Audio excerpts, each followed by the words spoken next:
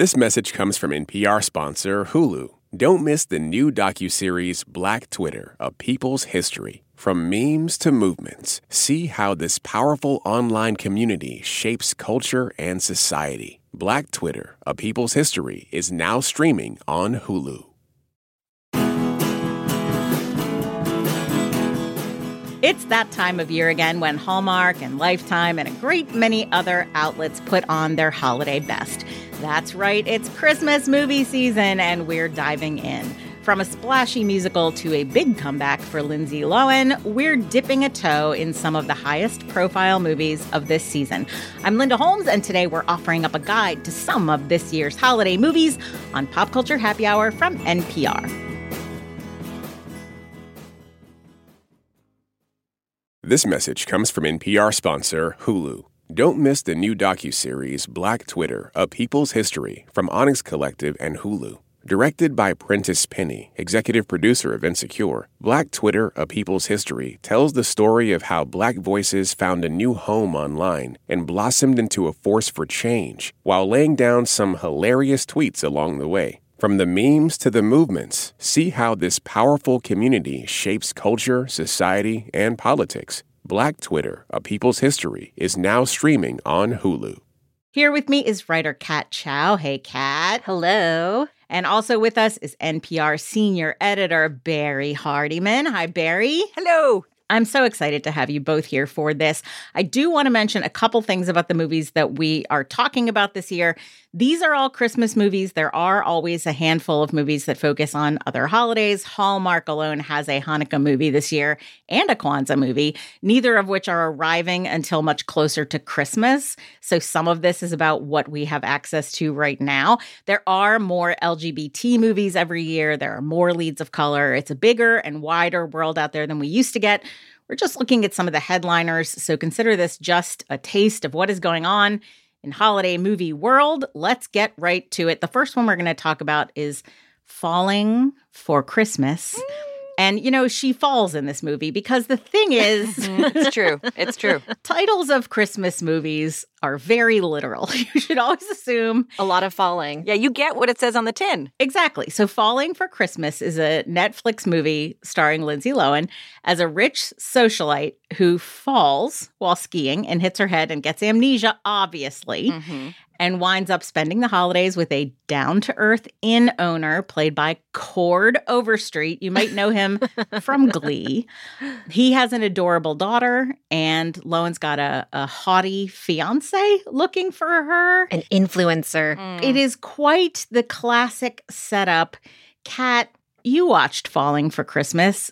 How did you enjoy this movie? All right. So I love holiday rom-coms, and I also love the whole amnesia plot device because I feel like that there's so much there. And I also love a good heiress movie, which this hits. And to me, this was kind of like a Lindsay Lohan comeback to some degree. I mean, for sure. I think she's at her best when she plays characters who are a little bit likable and obviously going from, you know, likable to not or some manifestation of that. And this movie has that. She has this sort of out-of-touch heiress vibe who needs room service and, I don't know, has a Valignaggi jumpsuit. That's supposed to be like a mix of Balenciaga and Valentino, right? Or something like that. Yep. I just thought this movie was a classic holiday movie. It's cheesy. There are some really terrible CGI, but for some reason, everybody keeps just trying to make this ski heiress ski when she doesn't know how to ski. And it's an heiress's prerogative to just do après ski. Yes. And wear those clothes. Yeah, it's true. It's true. Well, I mean, you know, that's one plot hole. So this is about an heiress with a fresh start. And I have to say, like, I found her kind of charming and mischievous and sassy. And it sort of felt like a good way for her to have a mini comeback. Yeah. Because it's not a challenging movie. All she had to do were the things that she's always been pretty good at, you know? Right. And I'm pro that and pro her. And I think this kind of movie is all in the execution, right? It's pure formula. Yes. You know, it's the amnesia plot. It's the hot local dad. Hot grieving father. Yes. the hot local dad.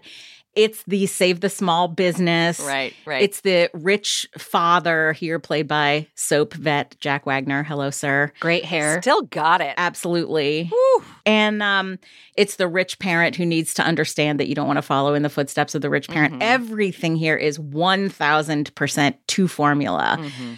But that is why in these kinds of movies, what you need is appealing people, reasonably decent dialogue. Mhm. And I think they executed it just fine. Yeah. I think this movie is exactly what the people who watch it will want it to be. Yes. Can I say one thing, though? I'm not quite as pro the single as I am the movie.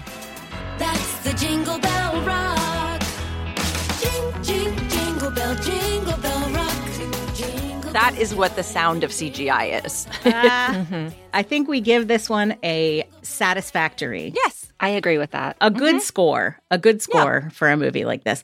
The next one we're going to talk about, the reason we wanted to talk about this one and the one after it is it's always interesting to me every year to see what new outlets, and this isn't completely new, but it's an expansion, what outlets are kind of getting in on the Christmas movie thing that maybe at one point you would not have expected to do it. So Discovery Plus, which is the custodian of the Food Network and HGTV brands, has 4 movies this year in which stars from those channels have small roles in Christmas movies. Love it. We're going to talk briefly about 2 of them. The first one, A Gingerbread Christmas, manages to insert Duff Goldman, the one-time ace of cakes, into a story about a woman trying to save her family bakery. And by the way, she is played by Tia Sarkar, who you might know from The Good Place, where she played fake Eleanor. Vicky. Love her. Yep. Vicky, exactly. She's trying to save the bakery by winning a gingerbread house contest. Am I describing that correctly? Yes, Yes. that is correct, for $100,000, which is Yeah. a phenomenal prize. $100,000 gingerbread contest. For one gingerbread house. Who's funding that? Yeah. Barry, tell me what you thought about A Gingerbread Christmas. Well, so I should tell you, I watched this with my kids because we are Buddy versus Duff, Ace of Cakes fans. Sure. So they actually had not seen a lot of these tropes before. Like they had seen the old fashioned one, they've seen like Holiday Inn and and White Christmas and that stuff, but they hadn't seen it in a modern setting. Right. It actually really made me kind of love it because they kept being like, oh no, he's not going to be able to pay the rent. But her worst enemy opened a bakery across the street. The excitement of it really made me see it through new eyes. It has the like trying to save the bakery. It has hot local dad. Yep, single father. There's also somehow a contractor. There's an amazing moment where in order to show her that he can bake, he like puts on his chef's coat, but to put on the chef's coat, he takes his shirt off first, as one does. Okay, hold on a second before you go getting too excited, Julia, child. I'm the one who needs convincing here. Meaning? An audition. The chef's coat goes right over bearskin. That's how we do it. Exactly. That's right. I was like, is that made of like Pima cotton? Like, excuse me. Anyway, I thought it was darling. She's got a lot of vim and vigor. One thing I want to call out, because I did think it was actually quite lovely, the estranged friendship where her best friend has opened a bakery across the street that is taking all the foot traffic away from her mother's bakery. Yes, her mother has passed away. The way that friendship is repaired, I thought was really lovely. Yeah. When she sort of described it from her perspective, her friend was closeted in high school. And so the stealing the boyfriend did not look the way, she was trying to feel a certain way with the popular crowd because she was hiding who she was and all of these. I actually thought it was one of those things where I was like, I'm glad I'm watching this with the kids. This is pretty lovely. Yeah, I actually thought of all of the explanation plot points. Yeah. This was actually really well formed and thought out. 100%. Satisfactory, decent. I do want to ask you about what you thought of the Duff Goldman of it. He comes in as the judge of the gingerbread contest, right? Yeah, yes. I mean, he is like you would expect. He is playing himself. Overall appearance, creativity, difficulty, craftsmanship. So don't hold back. He is so awkward. Yeah. He reminds me of, sometimes in radio you give somebody something to read and you're like, you sound like you're reading. Yes. He sounds like he's reading. God Definitely. bless him. He's still charming and I love his little smile and, all that stuff. But this is not a career for him. This is a lark. Yeah. I was going to say, I love Duff with children. Same. And I wish that they just brought more kids in and him interacting with kids, because I feel like that's when he really shines, and Good point. it melts my heart. Yeah, it melts my heart too. And the interesting thing, one of the reasons I asked you about Duff, is that the other one that we are just touching on here is called One Delicious Christmas. And this is the one that brings Bobby Flay Love it. to the table. He plays a restaurant critic. Brilliant. This one has a woman who is once again trying to save the family business.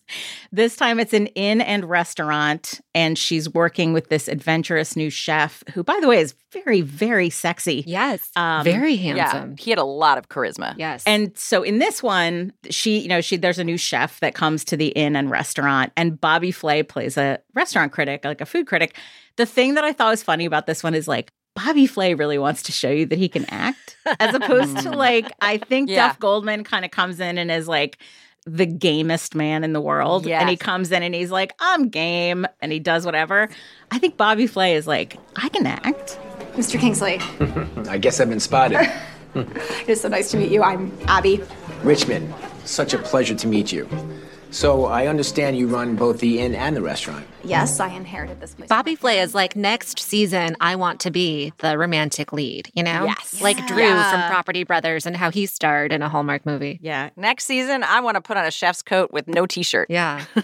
It's funny because years ago, my passive TV watching would just be to watch episode after episode of Beat Bobby Flay. Oh. And so I'm very, very familiar with Bobby Flay and all of his eyebrow expressions and all of the, like tropes that he goes to when he's giving his lines.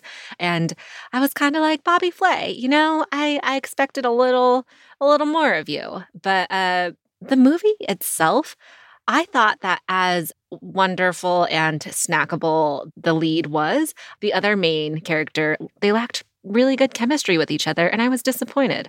I wanted some more sparks. Yeah. Yeah, as we said, these really run on execution, and this was one that had trouble holding my attention in a way that the other ones didn't. And I definitely agree with you, Kat. I think the chemistry was a little bit lacking in this one. But, if you like your if you like your story about saving the inn and you like a very sexy man, he is a snackable sexy man. Yes. So that is 3 romantic comedies. The last one is not a romantic comedy. It is called Spirited. It is on Apple TV+. It's a musical. It's a spin on A Christmas Carol. Will Ferrell plays the ghost of Christmas Present, who sets out to haunt and therefore rehabilitate a terrible jerk played by Ryan Reynolds. The music is by the Broadway composers Pasek and Paul, who wrote the music for Dear Evan Hansen and La La Land and some other things. It also features Octavia Spencer and Tracy Morgan as the voice of the ghost of Christmas Yet to Come. Now, I am the only one of us who has watched this movie.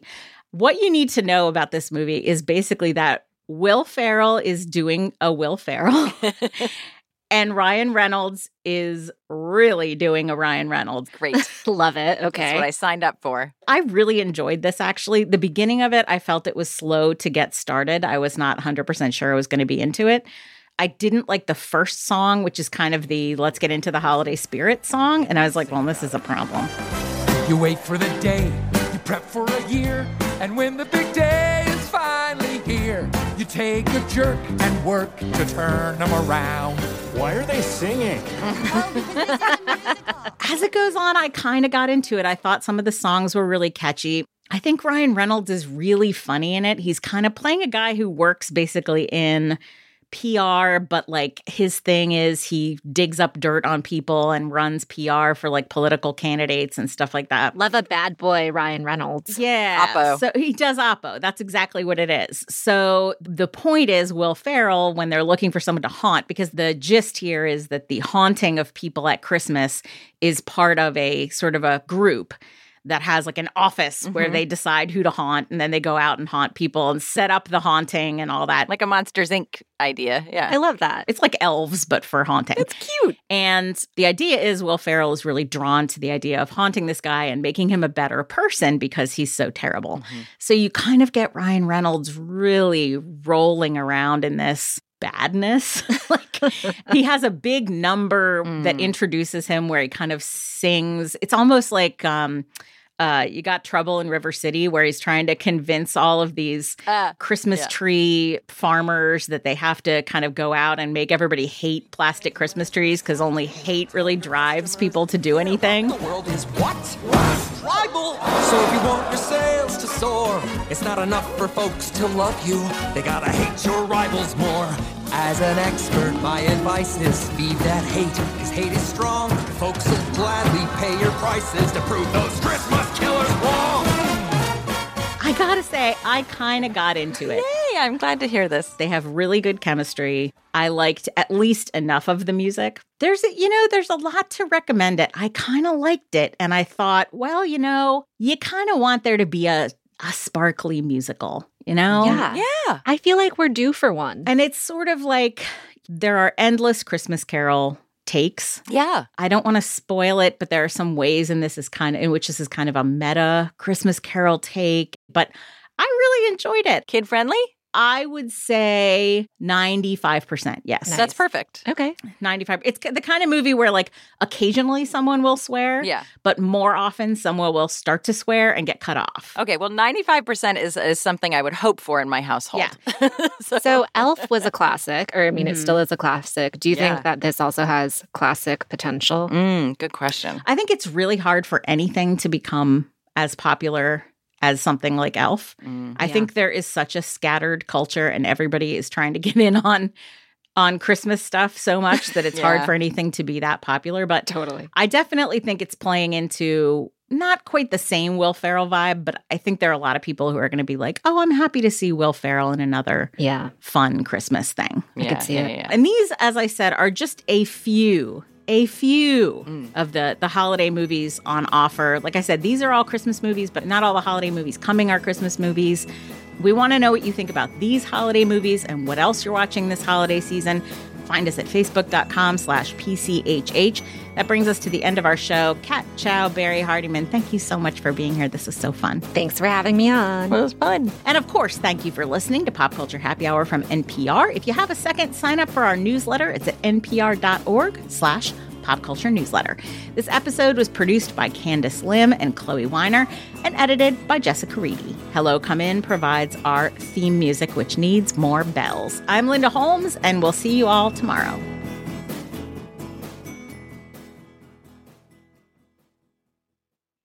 This message comes from NPR sponsor Mint Mobile. From the gas pump to the grocery store, inflation is everywhere. So Mint Mobile is offering premium wireless starting at just $15 a month. To get your new phone plan for just $15, go to mintmobile.com/switch.